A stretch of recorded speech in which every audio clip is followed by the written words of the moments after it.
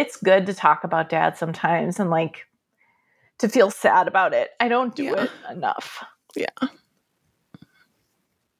Also, I can't believe it's been 7 years. I know. I still will say to people like, oh, my dad died a few years ago. Yeah. But like, it doesn't register to me as 7. It feels still somehow like more recent than that. Yeah.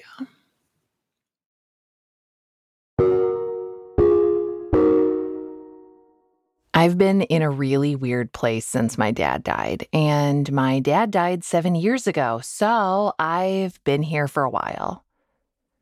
I've been doing what so many of us do when we lose a big primary relationship. I've been excavating it, examining it, trying to make sense of it, trying to make sure that it mattered, that I mattered, that I'm seeing things clearly, that I'm seeing a relationship clearly. But it's just so hard because when one person is dead, the relationship becomes a bit one-sided.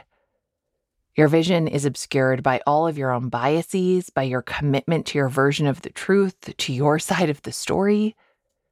It's hardly fair, and a part of me also feels a little pathetic. I'm an adult. I have my own children. I've been in therapy for what feels like 100 years, and yet I am still untangling not just what my dad meant to me, but what I meant to my dad. I'm one of 4 children, and one of the benefits of having siblings is having witnesses. We all experienced our childhoods and our father differently, but in all of those angles, there's something. There's a fact check. There's a gut check. There's a validation of some things, if not of others. You knew Dad longer than I did. 8 years longer. 8 years longer. 8 years longer. You were his first child. What kind of a dad was Dad to you? Ooh, That's me and my big sister, Megan. I know we sound a lot alike. And this is me talking with my big brother and Megan's little brother, Austin. Okay, so growing up, for you, what kind of a dad was Dad? Oh, man. Absent, I suppose, is the one-word answer that encapsulates it. He was like there but not there, you know. He I don't know, he just wasn't emotionally available. I remember, like, you know, you'd want to be able to spend time with him, but it would not really manifest, right? And he would ask me to play like catch, you know, and he would, I don't know, it was just so demoralizing for some reason. It was like there was never much, you know, positive reinforcement. He just got mad about everything, and it just made me feel like a piece of shit, you know? Like, he would like throw the ball and like, you know, make me like do grounders or whatever, right? And the ball would get past me and he'd be like, God damn it, you know, and like, you know, and then he'd do it again and like get in front of the goddamn ball, you know, like he would be throwing me the ball and it would be like smacking, you know, into the glove pretty hard, right? And it would hurt, and he like would kind of mock me for it in a way. I wrote in 2017 in our 10th episode that I spent my childhood both adoring and despising my father. And kids are like this. I have a 4-year-old, and today he told me I never even wanted a mom. And also, you are the most best mom in the entire universe. It's like, make up your mind, kid. But when I was growing up, it felt like my dad couldn't make up his mind. Like he couldn't decide what kind of dad he was or how he felt about me. Some days he was warm and hilarious. He'd take me in the backyard to play catch. We'd watch dumb comedies and eat pizza, green olive and mushroom. And he'd read to us in bed, not just regular kids' books, but big books like Oliver Twist. I'd tuck up next to him and I would feel so safe and so loved and so happy. But not always, and not for all of us. I don't know. To be honest, I never really quite felt adequate enough for him. And I always just felt like a disappointment. I feel like Dad had like different versions of himself. And some versions were like, I remember he would take Austin and I to the Heights Theater. We saw The Man from Snowy River. And it was like, we didn't do that much as a family, like go out to do things that cost money. And so it was like, for some reason, that is seared in my memory of him taking us to see that movie and getting popcorn and just like, and it was a good movie.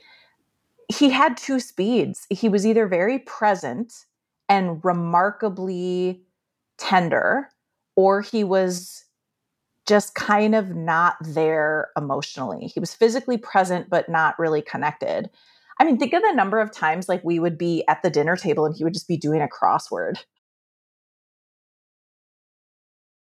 I'd forgotten sort of that feeling of absence, even though he was present, like he was solitary. He Yes. did his laundry himself. Yes. And his laundry was separate from ours. Yeah. He spent a lot of time alone, which now with 4 children, I also understand. I'm like, I don't want to be around him.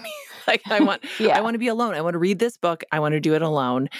And it was punctuated by this sort of to be me at the time, very explosive anger. Yes. Yes. Absolutely. Yeah. So maybe 3 speeds. Because the anger would come out really unexpectedly. And I remember always wondering, where did that come from? And as a child thinking, how did I cause that? How did I trigger that? How can I not do that? I never knew when something I did or said would make my dad laugh or make him explode in anger.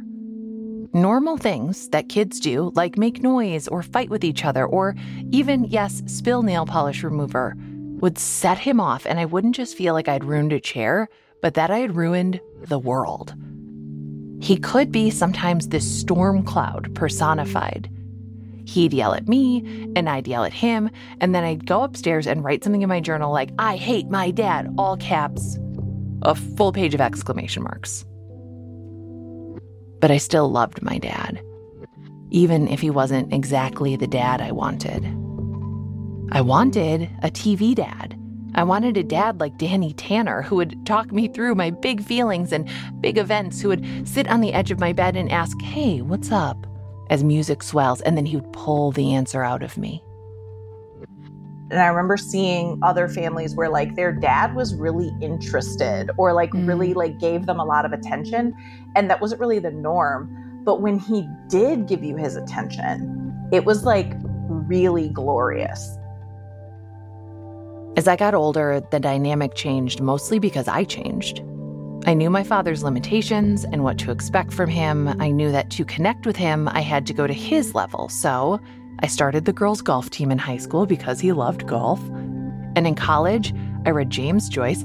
I hated it. I hate Joyce so much. I brought up politics when the issue was something we could both agree on, like there is certainly an election happening. That's undeniable. We all grew up knowing that our dad had been a Marine in Vietnam, that he went when he was 17 years old, that he enlisted instead of waiting to be drafted, that people he had served with had died.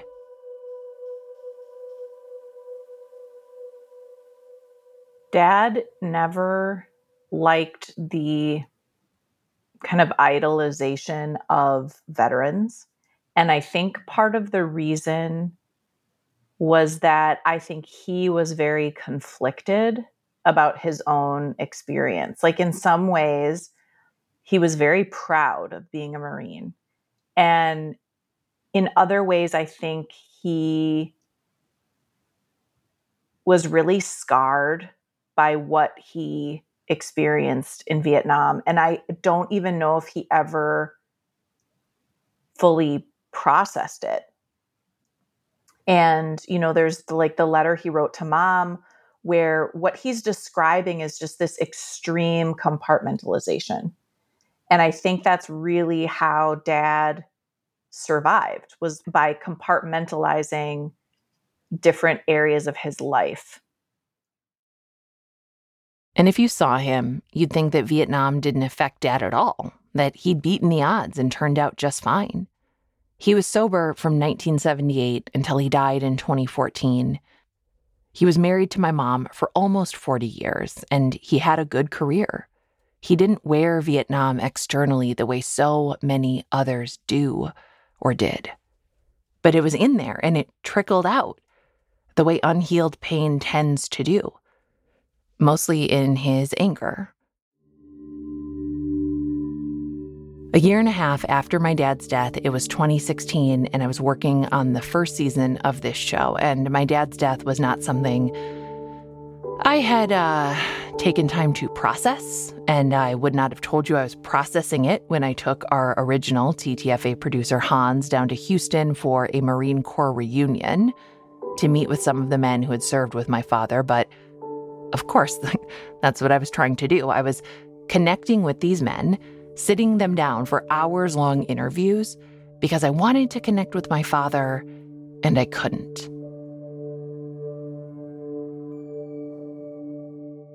My name is Curtis Gritzmacher. I went by a nickname of Grits that I carried as a young kid all the way up through Vietnam and carried to this day. I would say hello to you. My name is Pete Martinez. I'm known as Texas Pete in San Antonio because my license plate says I'm Texas Pete. I have a Purple Heart on my plate that nobody else can have. And I'm a hell of a nice guy once you get to meet me. I might not look like one because I've never smiled, but I'm a hell of a good guy, so you want me on your corner. That trip became our Semper Fi episode. We discovered one of the biggest moments in my father's time in Vietnam, the death of a Marine named Felipe Herrera, and so much more. And making that episode was deeply meaningful for me and also very affecting for me and for my mother who came with us and for Hans who sat in hotel rooms with me and these men and heard horrible things and listened to us cry while holding a boom mic above his head for hours at a time. What a hero. I know it's not unusual and it's not unique that my father never sat me down and said, my daughter, here's a list of the horrible things I did at war when I was a teenager. None of the men he served with had told their kids much of anything either.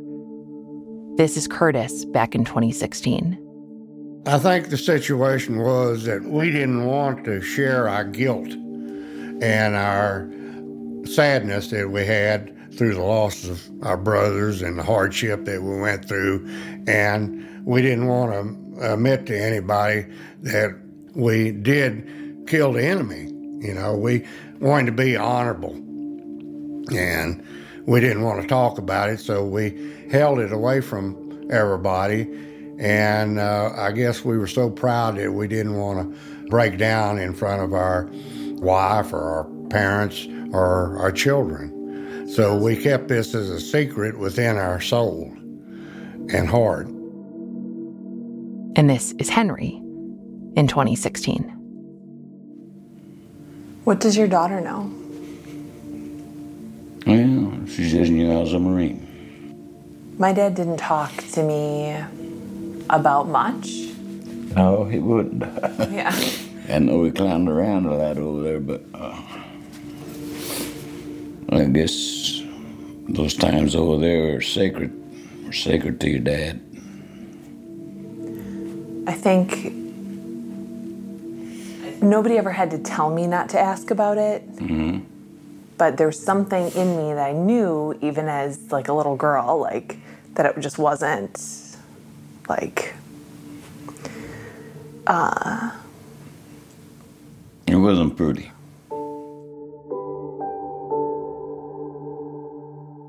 It wasn't pretty. Even the third-hand version that I got from these men who served with my father.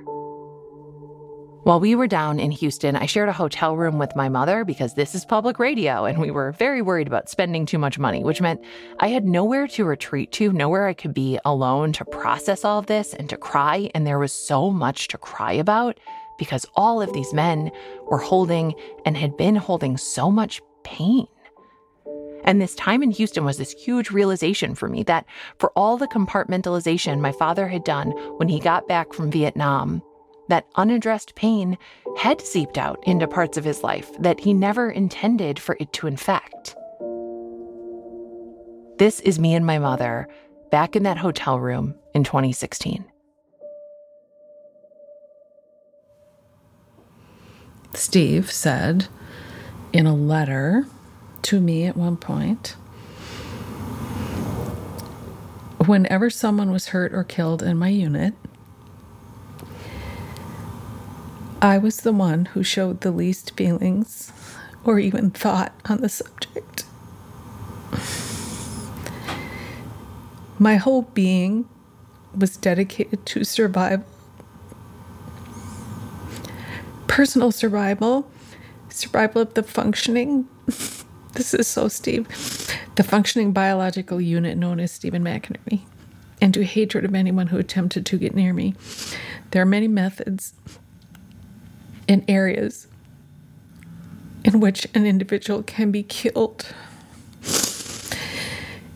And so I closed myself to all but the most superficial relations with others. When I returned home, I was shocked by the world around me. I journeyed from a barbaric zone of controlled brutality to a world that functioned with no real idea or concern for others. I was a superficial man thrust back into a superficial society, and it was at that point that I met you. He buried his heart. I mean, I think he had to do that. And yeah, so that's like really hard for a kid to understand. I think it's impossible. You know, like when he had Ralph, I remember he was holding Ralph and we were in his house, and I said, "Oh my God, you loved me when I was little." And he was like, "Well, no shit." I was like, "No, dude." Like, it's more like, "Oh shit." Like, the only way that I could like see that is through like old pictures or like through him like interacting with my child and me imagining myself. Talking to all of these men, it was so clear in the way their brains and bodies were in 2016 that what happened in the late 60s when they were basically boys had destroyed some version of the men that they could have been. That the effects would be with them until they died, and that these effects had already trickled through their family lives in the form of domestic abuse and addiction and divorce and PTSD. When we made the Semper Fi episode, I was completely unaware of the concept of generational trauma, how the things our parents and grandparents experience affect their behaviors and their health, which in turn affects us and our behaviors and even our health. We talked about this in a series of episodes called What Happened to You? And without getting back into all the scientific background of those previous episodes, what it comes down to for me is this. That as important as it was for me to understand why my dad was the way he was, I'm only now starting to understand how his own experiences affected who I became, why I am how I am, why my siblings are the way they are. How do you think he's impacted the way you are? Fuck. I mean, I think it's more than I think I even fully comprehend, to be honest. I was such a reserved, introverted child. And I think that was my coping mechanism of, not really feeling like I was good enough for my dad, And, I think there's a lot of stuff that is before my memory that affected my development. I don't know. I think the first couple years of my life, he was still drinking. And I think there was a lot of yelling and fighting maybe then. I don't know. He was drinking. Who knows what was fucking happening? I don't know. I remember reading some things in my mom's journal of me, and that kind of hinted towards that a bit, like Austin's terrified of the way Steve yells or something like that. And like, I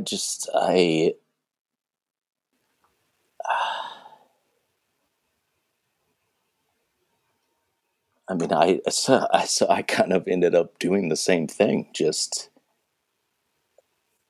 collapsing inward, and I mean, you probably wouldn't say that I'm an effusive person, and I don't know how to deal with my feelings either,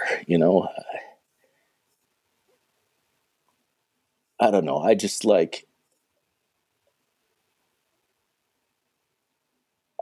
retreated, and I feel like I'm the same way. I don't know if I ever came back.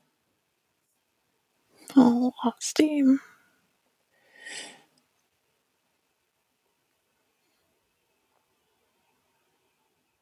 I mean, I would be perfectly happy, probably never leaving the house,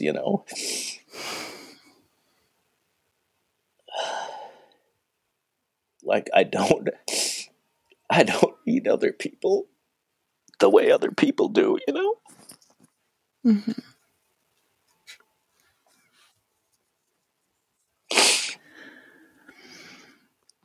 Can I tell you, though, that you are the best one of us?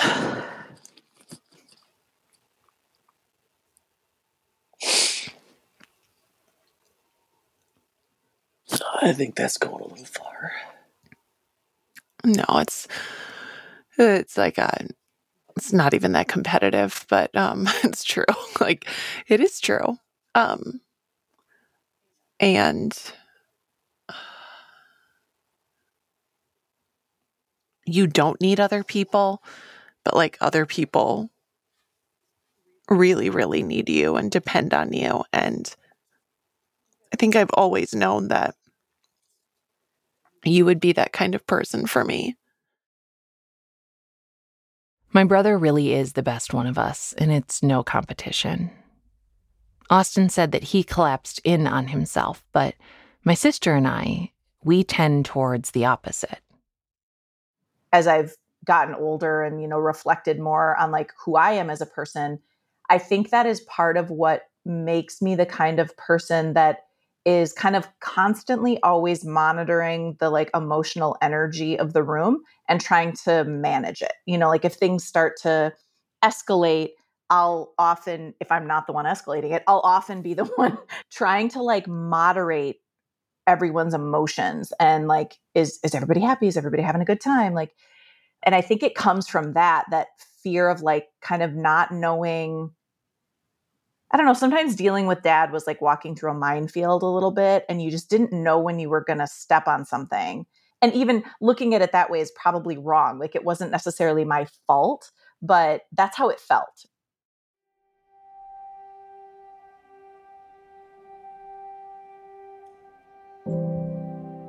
Our father's own father was addicted to alcohol. Our father's own father hurt him physically and emotionally. Our father was an enlisted Marine before he was old enough to vote.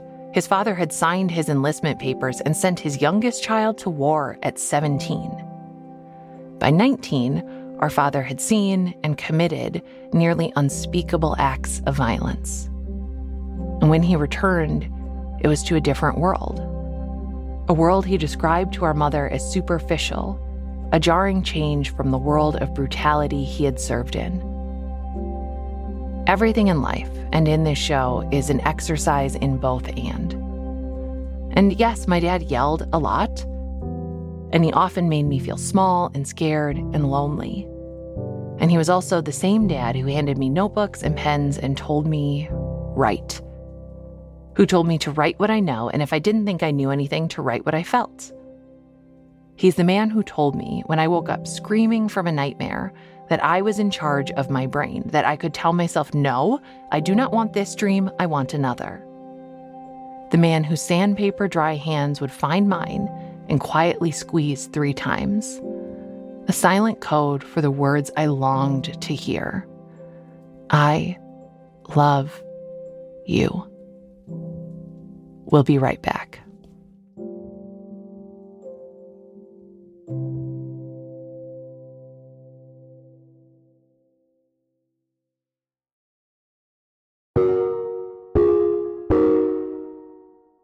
I wanted so badly as a child and even as an adult to know I was loved, to be loved out loud and reassured that I was what he wanted, that I was good and that I was worthy. But our father loved me in his own ways, in acts of service and quality time. He loved me by working hard and sending me to school, by teaching me to throw a baseball hard enough to make his hand sting through the mitt. By his presence, which, even when it was shitty, was constant. And I think he was a person who took like duty and commitment like really seriously. Like that was his duty, to take care of us, to like make sure we were provided for. And any kind of like emotional affection was like a nice to have. Memory is faulty. Even the act of recalling a memory degrades it and changes it. And for a while after his death, I became certain that my father hadn't told me that he loved me, or had done it only sparingly, only when prompted. Like many writers, words came best to him on the page. When I moved recently, I found a letter he wrote to me when I was in 1st grade. Dad had moved from the small town we lived in briefly back up to Minneapolis to take a better job and make enough money to move us out of that weird little town that wasn't what it was cracked up to be. And while he was up in Minneapolis without us, he stayed on his brother's couch and he packed a bag lunch at an ad agency where everyone else was having 3 martini lunches. And he wrote me this letter. February 27th, 1990. Dear Nora Elizabeth. Side note right off the bat, turns out I never had a middle name. Okay. He thought he named me Nora Elizabeth, but my birth certificate says that is not the case. I had no middle name. So right off the bat, full of lies. I'm just kidding. Dear Nora Elizabeth, I was thinking the other day how much you like to get letters, so I decided it was time I wrote you one. Even though I come home just about every weekend, we don't often get time to just sit and talk. That is probably more my fault than yours. You seem to always want to chat about something, and when I take the time to listen, I find you always have very interesting things to say, too. I thought I would tell you a bit about my day. I get up early, just like I do at home. After I take a shower and have my breakfast, I brush my teeth, comb my hair, and walk to the bus stop. The bus comes right to the end of Uncle Morris's block, so I don't have very far to walk. The bus takes me to downtown Minneapolis, where I work. I arrive downtown about 6:30 a.m. Oh my God. I have to walk about 4 blocks from the bus stop to my office. I like to walk downtown early in the morning. The streets are quiet and very few people are about. When I get to work, I usually take care of personal things, little tasks that I have nothing to do with work, like writing this letter. No one else is there when I arrive, and you know how I like the quiet, so this is a special time for me. By 8:30 a.m., everyone is at work and things get very busy. I have to write brochures and other things that go into the mail. They're supposed to sell things to people. Sometimes they do, and sometimes they don't. It's fun. I like it. And I like the people I work with. At noon, I go out to lunch. Some days I get something to eat and bring it back to my office. Other times I just wander around and look in all the stores, but I never buy anything unless your mother says I can. At the end of the day, I walk 2 blocks to the bus stop. In the evening, the streets are crowded with people heading home for the day. My bus is seldom crowded, though, and the ride home is very peaceful. I don't read on the bus. I like to look out the window at all the people and buildings and wonder what their lives are like and what goes on behind all those windows and doors. Do you ever do that? When I get to Uncle Morris's, I go to my room and change. Then, if Diane isn't home, I feed the 2 cats. They don't like me very much, only when I feed them. Otherwise, they run away when they see me. So, Nora Elizabeth, that is what your Father's Day is like. Not too exciting, is it? But it's okay for me. The only thing bad about it is that I am away from you. I miss your laughter and your happy face. I even miss your face when it is crabby. I love you very much, and you always amaze me with the charming things you say and do. Be good to your mother, Nora. She loves you very much too, but without me around every day, she needs all of you children to pitch in and help. And you do help a lot, I know that. You are a pretty special young lady.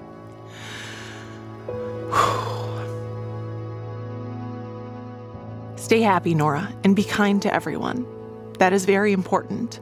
God wants us to be good to one another.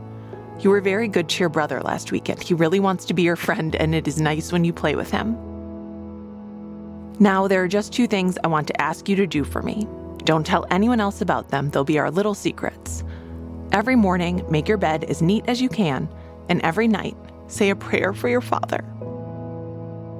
I love you, precious lamb. You are my little blessing from God. Love forever, Steve McInerney, your father who art in Minneapolis.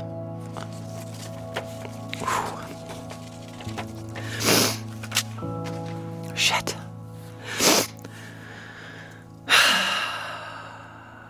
Man.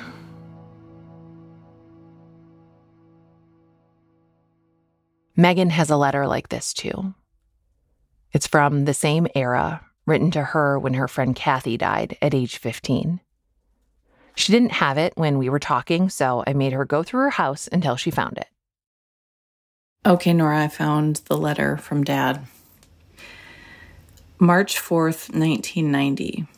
Dear Meg, I've decided to write you a letter, dear daughter. First, because I can't be home this weekend, and second, because even when I do come home, we don't often have much time to talk. That's not your fault or mine. You've reached the age when it is important for you to be with friends, and that's good. I've reached the age when I prefer to spend more time by myself, and that's not so good. Anyway, I want you to know that I do love you. I know at times you feel I'm overly critical of you, which I probably am. I suppose that is because I have always been very impressed with your intelligence and your social skills. That tends to create expectations. I don't mean I depend on you to find a cure for cancer or anything, but it does mean I do want you to recognize your abilities and do something with them. You are quite an amazing young woman, Meg, and I want you to know I love and appreciate you. You have always been very helpful around the house and mature beyond your years in most regards. Your mother tells me you are still troubled by Kathy's death. Few things hit harder than the first death we experience. It is like a very sudden shift in reality. Someone we know and love is not there, and the void they leave is almost overwhelming. Kathy died because of a foolish human tragedy, one of 1,000 that happen every day. God didn't destroy her, humanity did. God didn't let her down, we did. When my mother died, I was living a life that disappointed her. I drank a lot and wasn't doing much with myself.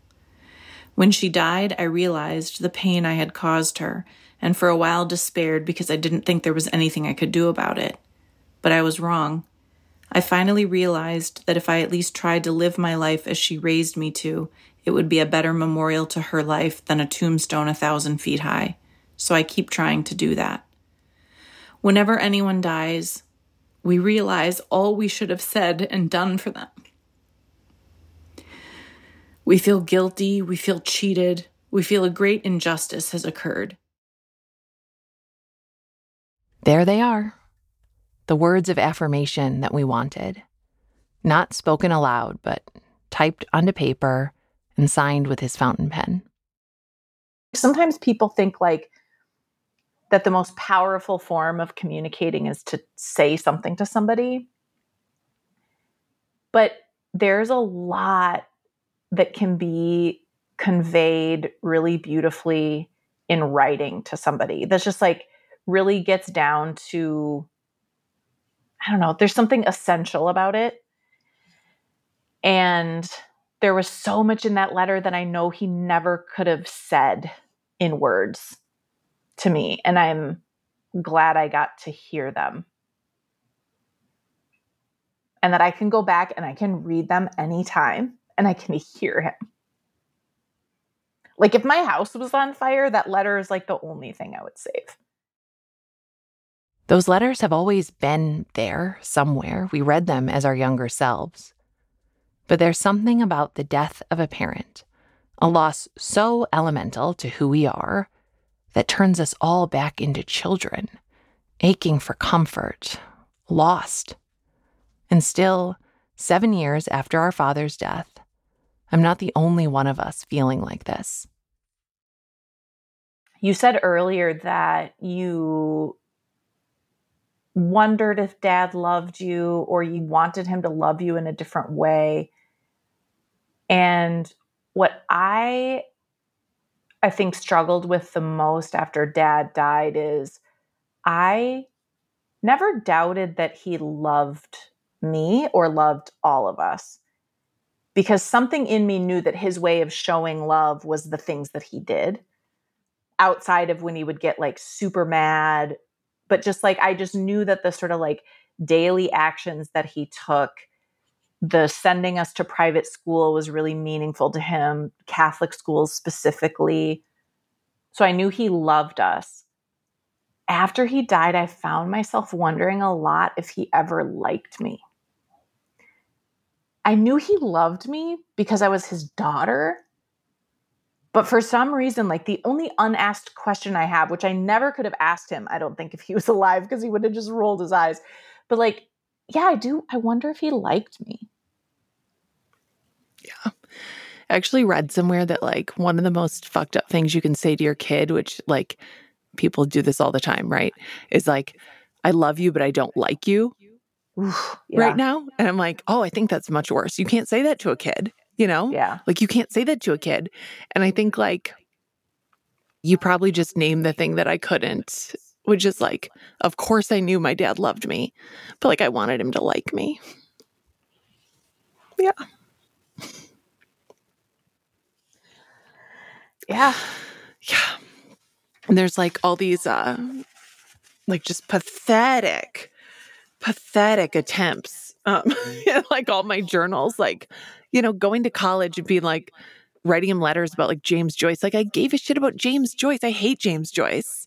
Yeah. But I knew Dad loved James Joyce. I was like, I'm taking a class on Joyce. I fucking hate James Joyce. Okay.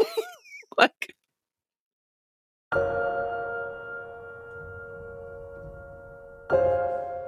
My father hated the way that we demonized or deified the dead.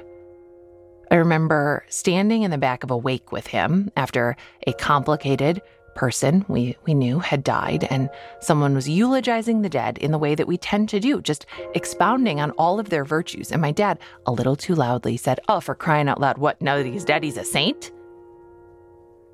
And when my own dad was dying, and I was sitting on the edge of his bed talking about his own parents, I asked how he felt about his dad, who had been a binge-drinking alcoholic prone to just disappearing, who had once come home drunk and knocked my father, who was 10 at the time, unconscious. My dad said, "What do you want me to say, that I hate the guy? He did his best." My grandfather wasn't a saint, and he wasn't a terrible person either, and neither was my father. He contained the multitudes that Whitman wrote of, contradictions upon contradictions. The French philosopher Jacques Maritain, I can't speak French, I hate saying French words, please don't criticize me. He said that every man is a universe. And we are, all of us, we are exactly that. And universes are not just expansive and unending and mysterious, but dark and cold. To go too deep into who we are or why we are, it's not only daunting, but exhausting and impossible, an endless voyage through an ever-expanding cosmos. Sometime in 2019, my mother dropped off a box at my house. It was a box of my father's, filled with his files of his own writing from over the years. If I'd been told about this box before it arrived, I would have imagined myself tearing open the lid and sorting through it all immediately, canceling my plans and reading every bit of it. But I didn't do that. I placed it in the basement on a shelf in case of flooding, and when we moved, I put it on the floor of my closet/office where I record this podcast, and it stayed there. And it stayed on a to-do list of one thing: go through Dad's things. And one day, I finally did.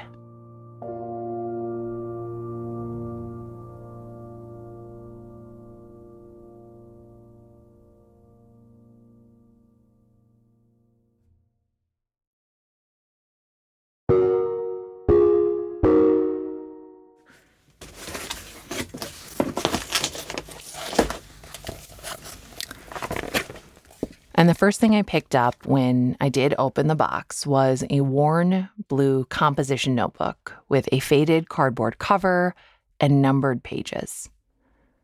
In it were notes for short stories and journal entries. The notebook starts in 1978. So September 1978, you would have been how old? 3. 3, okay.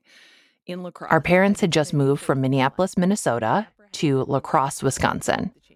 My dad was about to go to rehab and get sober and change his life. And this is the first page of the notebook.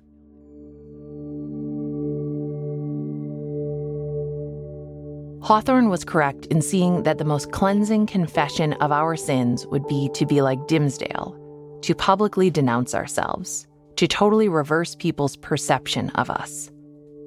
I often think of how little anyone knows of my most painful memories. To commit them to the page for others to see after I'm dead is tempting, but hardly satisfying. I can see in this notebook the attempts to commit them to the page, little scraps for fictional stories about a young man on leave from the Marine Corps in Australia, or returning home to a girlfriend who has moved on, or to unexpected visits from men he'd served with, threatening to reveal a secret.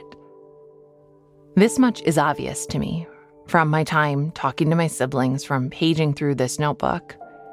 There is nothing my father could have committed to the page, nothing he could have left behind that could ever make me understand what happened or how it affected him. But I can imagine. I can imagine what it would do to a 19-year-old to do the kinds of things his faith had told him never to do. He was raised Catholic, and any kind of Christian knows that one of the top 10 rules is do not kill. Don't do it. There's not an asterisk in the Bible that says, well, unless you're in a war and someone tells you to. My father was a person who valued life, and he took lives. And yeah, that happened in the context of taking orders as a 19-year-old in a foreign war, but still, I'd never confronted that thought before 2016. Not with any seriousness, not with anything more than a passing thought. Like, I'd never had to think about, like, whether or not my dad was a good person. I still wouldn't doubt it. I never had to think about any of those stories as if there were any complication to them. You know what I mean? Oh, yes, I do know what you mean. Like that there was any question about who did what or any blame about someone. Yeah. Like, it's war. Guys get shot. Guys die. That Steve said that many times. Like, what the fuck? People get all upset about this. That you always want something to be somebody's fault or something's fault because that's what makes sense. But I don't know. So I just think that Dad didn't want to do any of this. I do know that our father loved us, And I do think he liked us, though I don't think he knew how to show that. But more than anything, I now wonder if he loved himself or if he liked himself. I do remember when Dad was dying being envious of your ability to talk to him in what felt like a meaningful way. Well, like both when Dad died and when Aaron died, I found it so difficult to speak without like breaking down. And I knew that like for Dad in particular, I knew that was not what he needed in that moment, was for me to lose it. And so I just was sort of present, but very quiet. But I remember at one point you saying to him that he was a good dad. And I just remember seeing or feeling this sense of like gratitude from him. And he was like, really? Was I? I know he looked up like a literal child. And he said, really? And as I think about that moment now, it's like I think the thing that we're expressing that we wanted to know if he liked us, like I wonder if he felt that way too. If he just wanted to know if we liked him. And I think that meant a lot to him that you said that. And I remember, feeling that sibling jealousy. Like, God damn it, Nora, that was really good. Son of a bitch. I also think that, Dad. And you knew me 8 years longer. So you were. Yeah, I was going to say that, Dad. She was closer. To build on that point, I would like to just to revisit what was just said. I want to just pop in. But yeah, that moment when he was dying and he said, really, I think that always has really affected me because I hope he believed it. I don't know if he did. In the same way that I think you really beat yourself up for the moments in your own parenting when you wish you wouldn't have done or said something. Like, I think there was a lot of stuff Dad didn't know how to forgive himself for. I think he needed to hear it. And I'm glad he heard it because it's true. I think he was a good dad. He was the best dad he knew how to be. Yeah. There's another part to Megan's letter, a part that makes me even more grateful to have given him that assurance as he was dying. I know that someday you will decide on achieving a goal. I have no idea what that might be, but whatever it is, it will require a good education. And I know you have the intelligence and stamina to achieve any goal you set for yourself, no matter how high.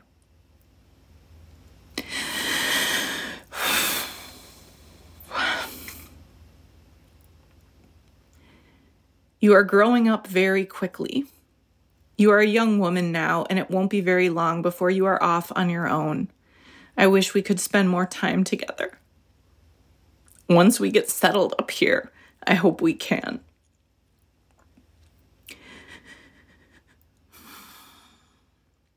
I realize now how precious you are to me, and I don't want you to grow up without understanding that. I know I'm difficult to be around. My temper is short and my patience is non-existent. I have to have everything the way I want it or I fly into a rage. And I'm your father. What a bummer. But all my bluster and noise is all a big front. I'm just as confused by it all as you.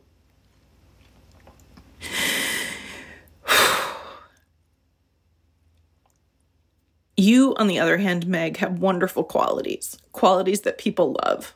You have an honest heart. You are free with a smile and a kind word, and you seldom lower yourself to pettiness. Those are the qualities of a truly great person, a person others look up to. That's why I believe you can do anything you set your mind to, and that's why I'm so proud of you. And maybe that's why I sometimes get on your back about not setting your goals high enough. Be that as it may, whatever you do, I will always love you. You are my firstborn and the one that taught me how wonderful it is to be a father. And I will always be grateful to you for that. Pray for your father. He needs it. Love forever, Dad. There's so much more in that notebook and in this box, written in my father's beautiful cursive.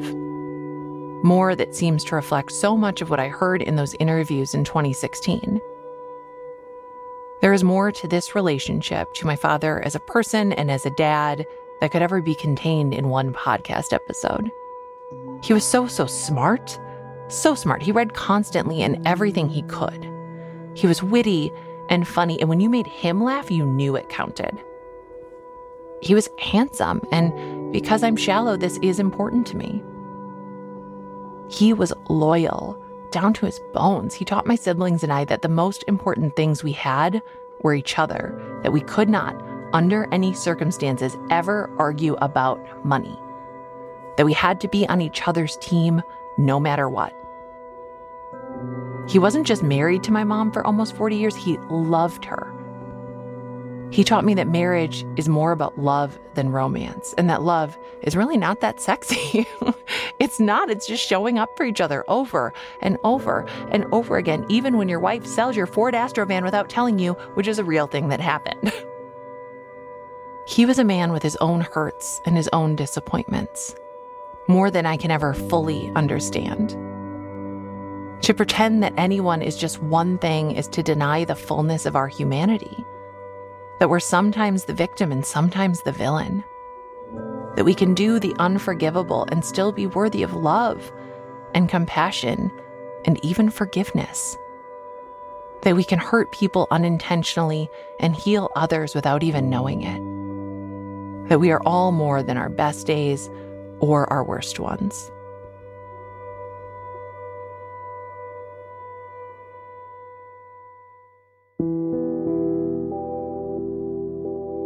This box has folder upon folder of my father's thoughts and memories, things he was proud of and ashamed of, and reading them felt so hot. Every page like touching a stove, and I had to close it back up, push it once again to the back of my closet.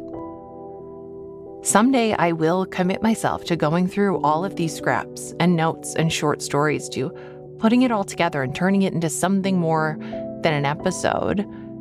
Or maybe I won't.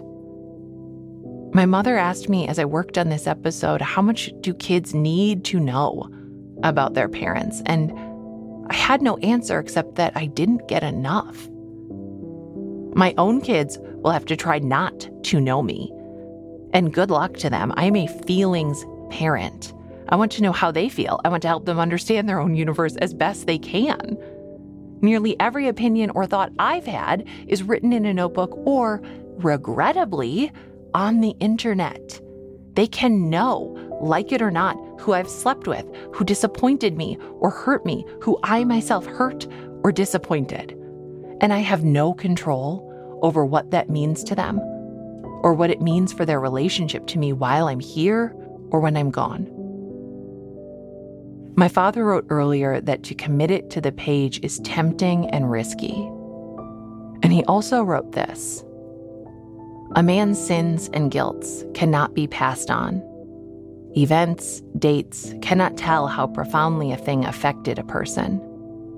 I learned that when 9 years ago I returned from Vietnam. I was half insane, but when I tried to explain to someone what I truly felt about what I'd been through, I was merely telling war stories. I fell asleep this afternoon and had a dream. I was in a room with several mirrors. In one mirror, my hair was short and I was clean-shaven. In the second mirror, my hair was longer and I had a thick black beard. I kept alternating from one mirror to another in an attempt to learn what I really looked like. All the time, I was saying to myself, this is what it's like to go mad.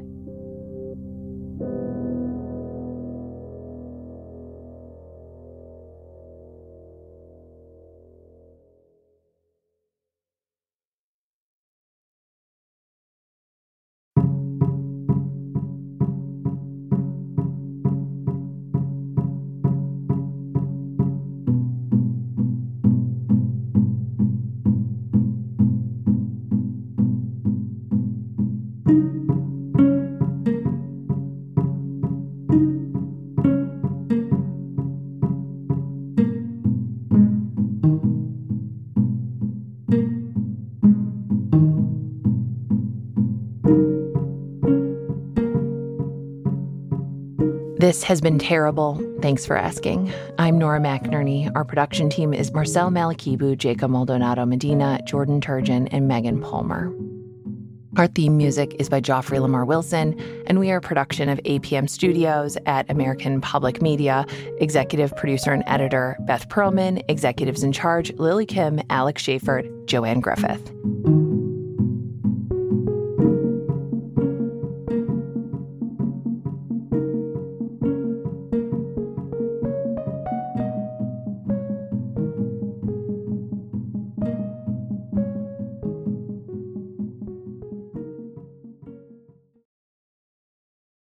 While we were finishing up this episode, my brother found a letter too. It was typed on a typewriter and tucked into a folder somewhere. April 13th, 1982. Dear Austin, I am sorry I've been so long in writing you. After all, you have been my son for almost 6 years, and this is the time that I've really taken the time to sit down and written you a letter. As you can undoubtedly see, my typing skills leave a lot to be desired. Regardless of my abilities, I hope you see that a good deal of affection for you is behind this letter. When you get a little older and wander out of my house, I hope that you remember how much your ancient pater loves to get and to send letters. So, when you march off to the Marine Corps like your father before you, or when you go off to Oxford like your older sister, please take the time once in a while to sit down in the barracks or in the college library and send off a few words to your aging parent. I, in turn, will promptly answer any correspondence you may send my way. Your affectionate father, Stephen J. McInerney.